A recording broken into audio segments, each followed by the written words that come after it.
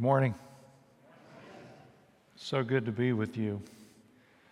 I've been asked to explore a particular passage in 2 Corinthians, which of course is one of Paul's letters. And if you read Paul's letters, you get the sense that they kind of have a look and a feel to them, right? There's sort of a pattern. And what I'd like to do is to walk you through the general outline of every letter of Paul, which begins with grace, and then moves to I thank God for you, and then suggests that we should hold fast to the gospel, followed by the admonition that for the love of everything holy, stop being stupid. And oh, by the way, Timothy says hi. Christine actually saw that on the internet and shared that with me, and I thought I would share it with you. Oh, the things we do.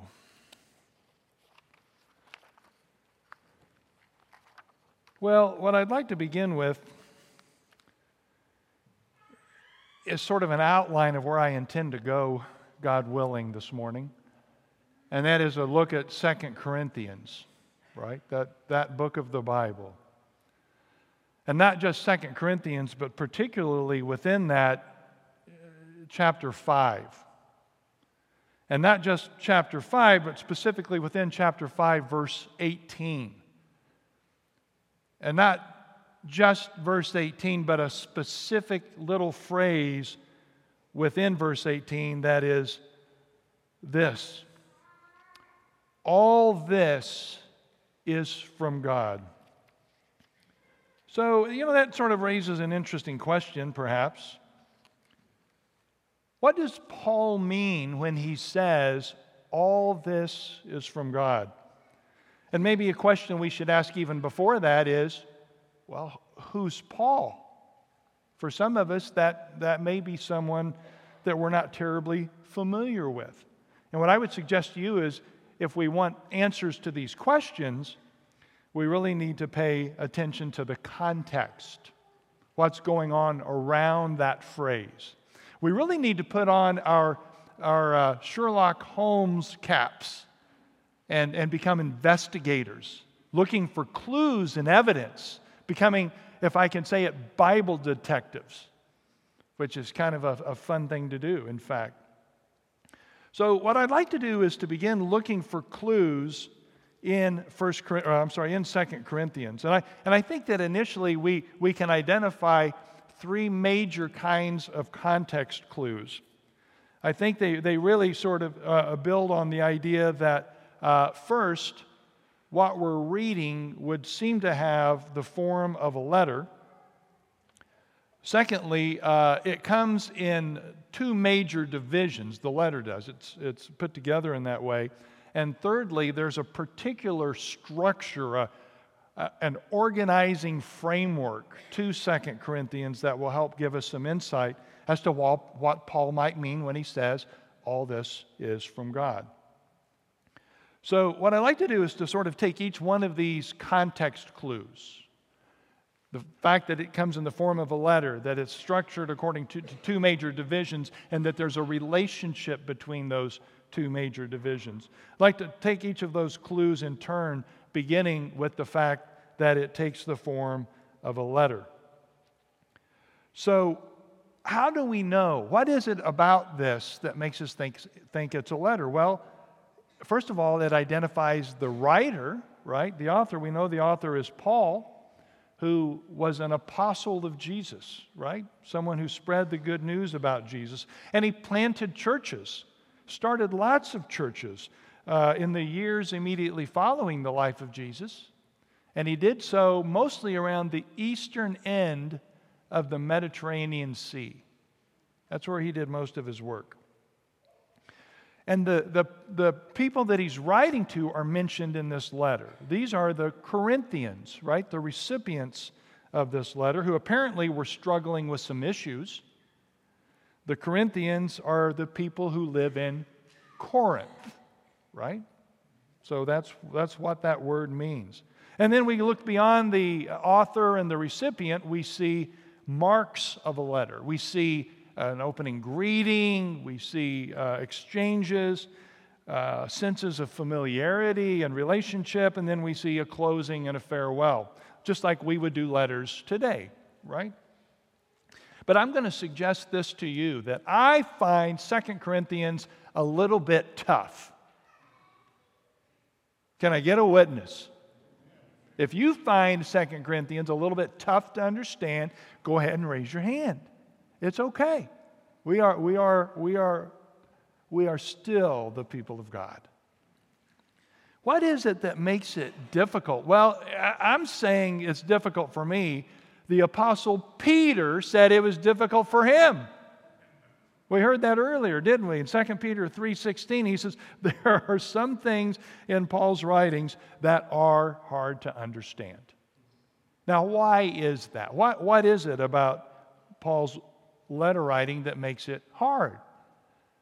Well, number one, we'll talk about these difficulties here. Well, first and foremost is the nature of letter writing itself.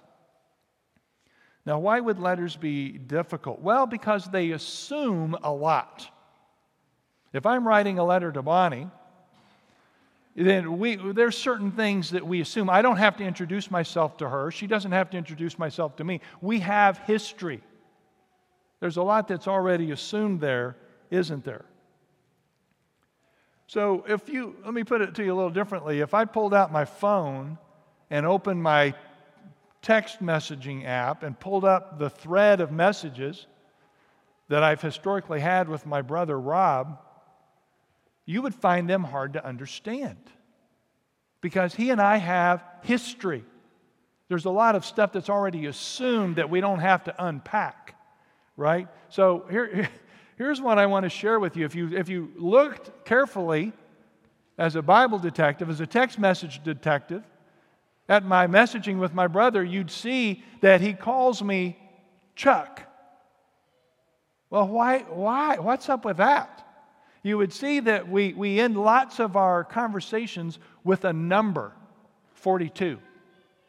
Well, what does that mean? Why are you doing that? And also that he particularly uses a word you've never heard of. It's preshadet. Say that with me. Preshadet. And you might say, well, what is that word? What does that mean? Well, not knowing these things makes reading my letters between me and my brother difficult for you. But it makes perfect sense to me. Right? So if you want to know what these things mean, I'll tell you afterwards. I won't take time today. So Paul was a big letter writer. Well, not a big letter writer. He's a little guy. But he wrote a lot of letters. In fact, there are 13 of his letters in our Bibles, right? And in fact, there are 2 letters to the Corinthians. Now, let's look at a context clue, a specific one. We're reading 2 Corinthians. Gentlemen, right down here in the front. I'm going to go to you guys. We're reading 2 Corinthians. What would lead you to believe that Paul wrote 2 letters? That's exactly right. Right? So we know that there were probably some more letters. And in fact, we have access to at least one of those to the Corinthians. And in fact, if we're doing good investigative work as Bible detectives, we'll see that there is a history of letter writing between Paul and this church at Corinth. He wrote to them, and they were writing to him. Also, we know in reading carefully that Paul had been to that church. Now, I visited Irving Church. I think this is my 4th visit. We read in 2 Corinthians that Paul had visited there twice already and was making plans to buy an airline ticket on American for his 3rd visit to the Corinthians, right? So as we read this correspondence between him and the church, there's a lot of water that's already gone under the bridge, amen? And so that makes it tough. Let's go easy on ourselves. Secondly, we know that Paul is writing within a different cultural context, right? It was the ancient world, different time, different place, different language. So we've got to navigate that as best we can. And thirdly, we're going to be introduced to some new and potentially difficult concepts, ideas, terms that we're not familiar with, right? So let me say this to you. Letter reading can be a difficult job. It's not impossible to get a sense of what's going on and to understand it. So what I want to suggest to us is let's not aim for a perfect understanding of 2 Corinthians and what Paul means by all this is from God. Let's aim for a better understanding. Are you okay with that? Let's just move the needle on this a little bit. See if we can gain some traction. So that's kind of an exploration of the first major contextual clue that we're reading a letter. Secondly, let's talk about the divisions, not the divisions of people within the church, but the divisions, the literary divisions of 2 Corinthians. Now, I know many of you have been working through 2 Corinthians this fall, right, in your grow groups. And one of the tasks you may have taken on was to identify the divisions of the book. 2 divisions, 3 divisions, whatever. And it can be a little tricky with Paul because he's writing pretty fluidly, right? Not clear breaks. But generally, I think what we can observe is that there are 2 major divisions to the letter. The first division would be the first 5 chapters, and the second would be the remaining 8 chapters, chapters 6 through 13. So in the first division, Paul is teaching. Paul is imparting knowledge. Paul is talking about the reality of what is in terms of God and people and the relationship between the two. We might call this the indicative. This is a grammatical term, right? A statement of what is. So what Paul is teaching us in part is, number one, his role as an ambassador for Jesus. Why is it that he gets to say something about the nature and purposes of God? Right? So he's going to spill some ink on that. And then secondly, he really wants the people to understand the nature of this thing called the new covenant. So he's going to really invest some ink in these first 5 chapters, explaining what that is. Okay? Now, we move on to the second major division of chapters 6 to 13, and there's a bit of a shift. Now, these aren't precise distinctions in the divisions, all right? These are general observations. But generally, I think we can observe that this has more to do with action than knowledge. Doing more than knowing, right? And as such, we're not asking the question, well, what is true, as much as we see a question being asked about how ought we to act if this is true. This is the so what section of 2 Corinthians, right? Specifically, how should the Corinthians live their lives in light of this thing called the New Covenant? And we might call this section the imperative, the command, right? Again, another grammatical term. So contextually, I see that 2 Corinthians sort of falls into this kind of a general shape. Now, I can move on and I can ask a question about the structure of this book, specifically the relationship between these 2 divisions, right? And what I observe here, at least at this point in my reading of it, is that there seems to be this movement from cause to effect.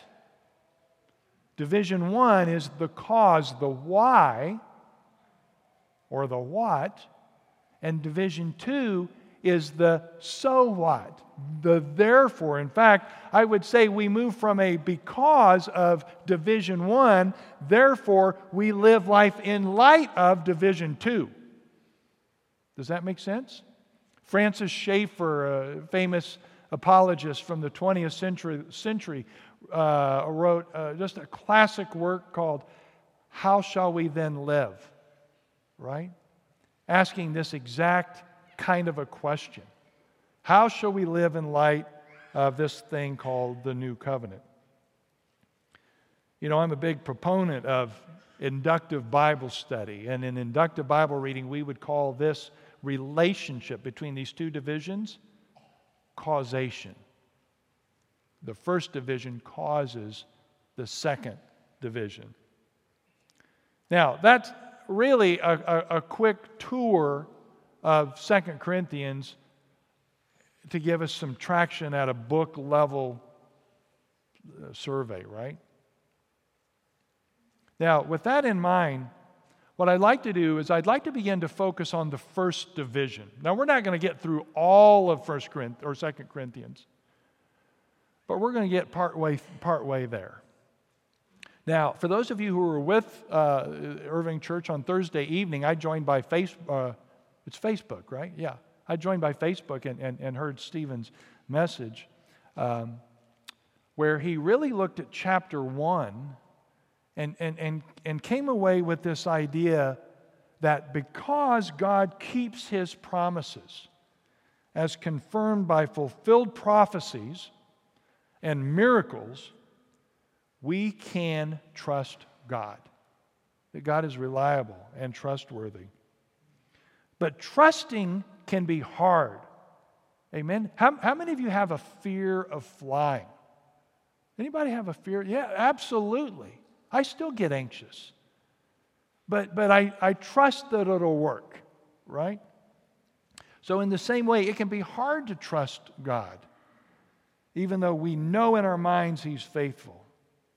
So Paul says to the Corinthians, you know, my promises are reliable. You can take what I say to the bank, even if it's hard.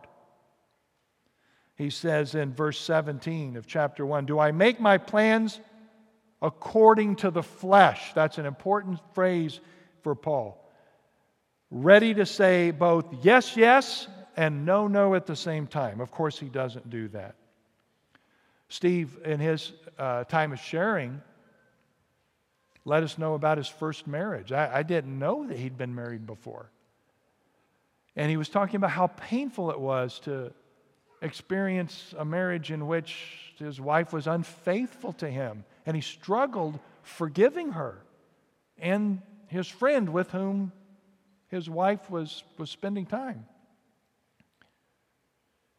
He needed to forgive his first wife, but it was really, really tough. He knew that God wanted him to. He knew that God was able to help him with that, but it was still hard.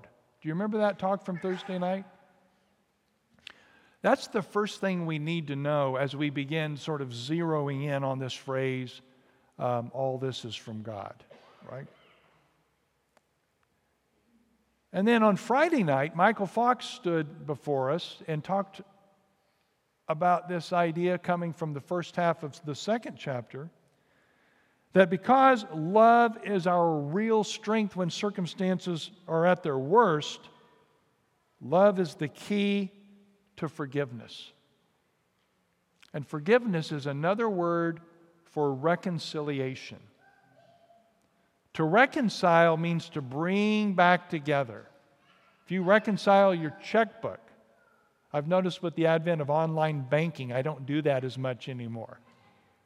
But I remember the days when I would sit down once a month and reconcile my checkbook to make sure that the checks I had written and the deposits I had made recorded in my checkbook were the same that are recorded at the bank. I needed to make sure these were brought together. Reconciliation is bringing something together.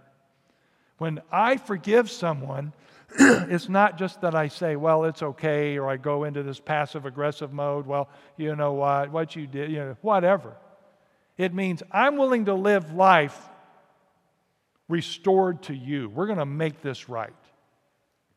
And Michael said Friday night that the key to this, the means of this, is love. And then later, after Michael finished speaking on Friday night, Dennis Webb came, and he shared from the second half of chapter 2 this thought: because the love of Jesus goes triumphantly ahead of us as a fragrant aroma, it has the power to change our circumstances, to make the old new, to recreate the climate of our existence. That's what the fragrant aroma of Christ can do. It can change the landscape and predispose the space we inhabit for the power of God to work a miracle. So grateful to Dennis for that message. And then Saturday, Darren Smith was here. What a great word that was. It's got to be really fun to have him in your family, Olivia. He said this from chapter 3: because the new covenant establishes our relationship with God, we now have access to a transforming power to live into that relationship. God has entered our broken world of affliction and death and met us in it, proving His power. Proving His power over it because He is risen from the dead. What a great word from Darren. And then later last night, Mike Kellett was here from White Harpers Road Church in Louisiana, and he said this: because God was able to speak light into existence from nothing. And that's no small feat, folks. Because by the word of His mouth He could speak light into existence from nothing, He can shine His light through these cracks of our broken clay vessels. That's good news. Amen? If He can do that, He can do this. That's a piece of cake. He could do it with one arm tied behind his back. So that's a recap of where we've been. Not complete, but in summary, gives you some sense of where we are moving into chapter 5, which I've been asked to speak on. And of course, the question that we began with was, what does Paul mean when he says, all this is from God? What does he mean? I'm just going to give it to you again. We've already heard it. But beginning at verse 16 of chapter 5, from now on, therefore, look at that word. Now, what's happening is Paul is transitioning. He spent the first 5 chapters telling us what we need to know. Now he's going to start telling us how we ought to act in light of that. So notice this transition.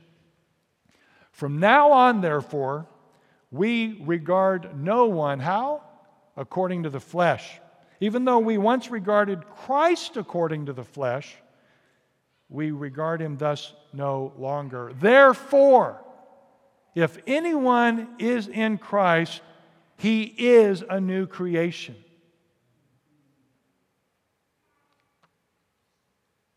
If anyone is in Christ, he or she is a new creation.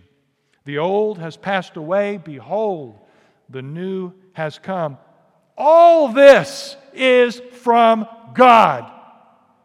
All of it. This is His economy. This is His organizational structure. This is His intent. This is the logos behind creation. This was the plan from the beginning. To offer a rescue strategy to get people out of hell on earth.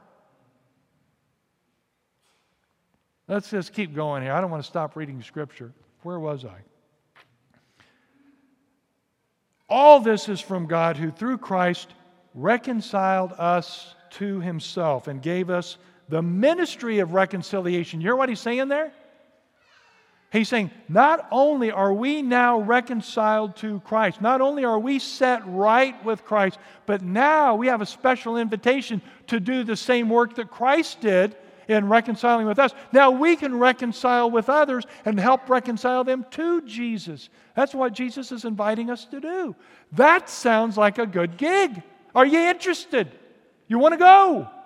Pack a lunch. It's going to be fabulous, right? That is, in Christ, God was reconciling the world to himself, not counting their trespasses against them, and entrusting to us the message of reconciliation. Therefore, we are ambassadors for Christ, God making his appeal through us. We implore you, we beg you, we plead with you on behalf of Christ, be reconciled to God. Be reconciled to God for our sake. Now get this. Now this is where the fireworks start to go off for the grand finale, right? This is what I'm calling his thesis statement. The main, if you're on a little personal vacation right now, come on back, right? You don't want to miss this. For our sake, for us, he made him to be sin who knew no sin. He made the sinless to be sin so that in him we might become the righteousness of God. Wow! That's mind-numbing. So I wanted to do some sort of a slide, with a chart or a structure. It just didn't come to me. So I'm going to try to draw it out for you with my hands. God, from time eternal, perfect, good, great, full of glory, creates the perfect world and perfect people to inhabit the world, to commune with him, to relate to him, to delight in him, to be loved by him. Yet those people chose to be stupid. For the love of everything that is holy, stop being stupid. They thought, well, we know better than God. We'll just do our own thing. And that created a separation between God and his perfect people. Right? So much so that the brightness, the goodness, the glory of God was too bright for them. God covered them. He protected their vulnerability, their exposure, their nakedness. He protected them from the overpowering glory that is God. And they lived just a miserable existence, right, throughout the entire Old Testament. Until God said, I think I've had about enough of this. Don't make me come down there. Well, I'm involved now. And God, as his Son, came into this world. He who knew no sin became broken. A broken vessel. Human. Afflicted. Here's a sidebar and something for nothing. Take a crayon. Take 2 crayons, because they don't bleed through pages. And in your Bible, if you're comfortable marking up your Bible, with one color, mark every instance of the word affliction or suffering in 2 Corinthians. And with another colored crayon, mark every instance of the word comfort. It will send you over the moon to see that. The Lord, God Almighty, the Holy One, who is worthy, left the throne to enter our brokenness. He left his comfort to participate in our affliction. And when he did, he came to reconcile himself. He came to get us. He came to bring us back to him. Zacchaeus, you come down. I can't get to you up there. I can't reach you. I want you with me, and I want to be with you. Where am I going? I'm going to go to your house today. For I'm coming to your house today. Right? And boom, Zacchaeus became tall. He became generous. And he invited people like Zacchaeus to go and do likewise. Now you go out. You are the chosen. You go out and bring them to me and bring me to them. And in so doing, now get this. Here's where the trick comes. That God who knew comfort and entered the world in affliction and reconciled himself to us, then made it possible for us to leave our affliction and return to comfort. And that's the gospel. Josh, what was it that you told us the other night? And you tried to credit it to somebody. I think it was Luke. Because Jesus is risen from the dead, all things are possible. Anything can happen. If He can do that, brothers and sisters, there's no stopping us. So let's take this. Because Jesus is risen from the dead, what can we do? What can we do? What can't we do? This is January 1st, the day of resolutions, right? This is the day we make these commitments and pledge to do better, be better. We resolve to act. We set our goals. I'm going to say something a little bit troubling, perhaps.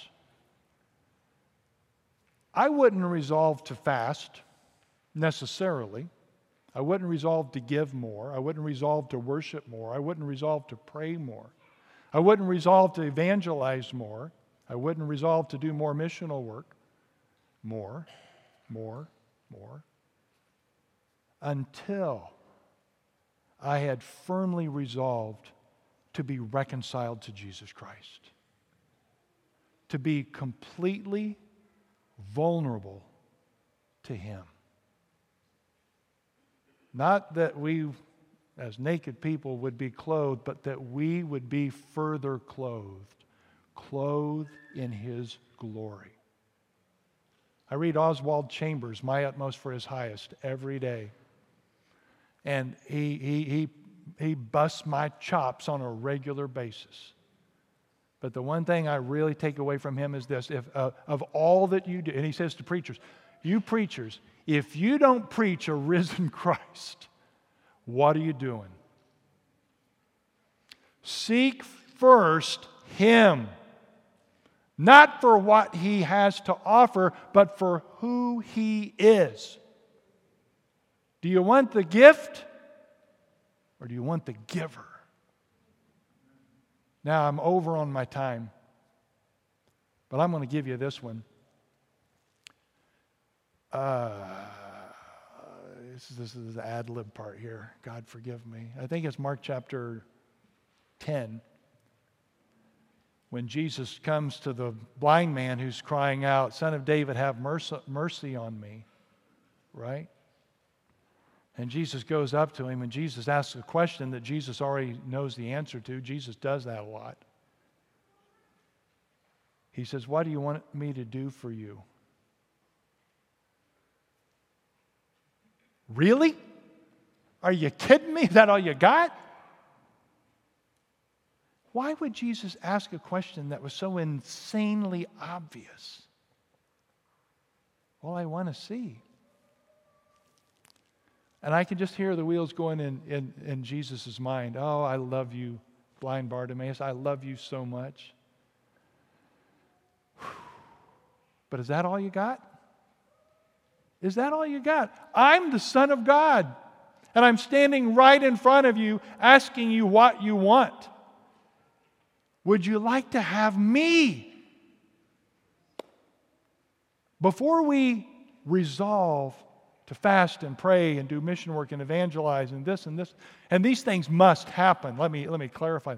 Before we do any of that, let's seek Him. And if that's the aim, I think fasting and praying and giving will be transformed by the power of the one who can save. All this is from God. Amen? Amen. Feliz Año Nuevo.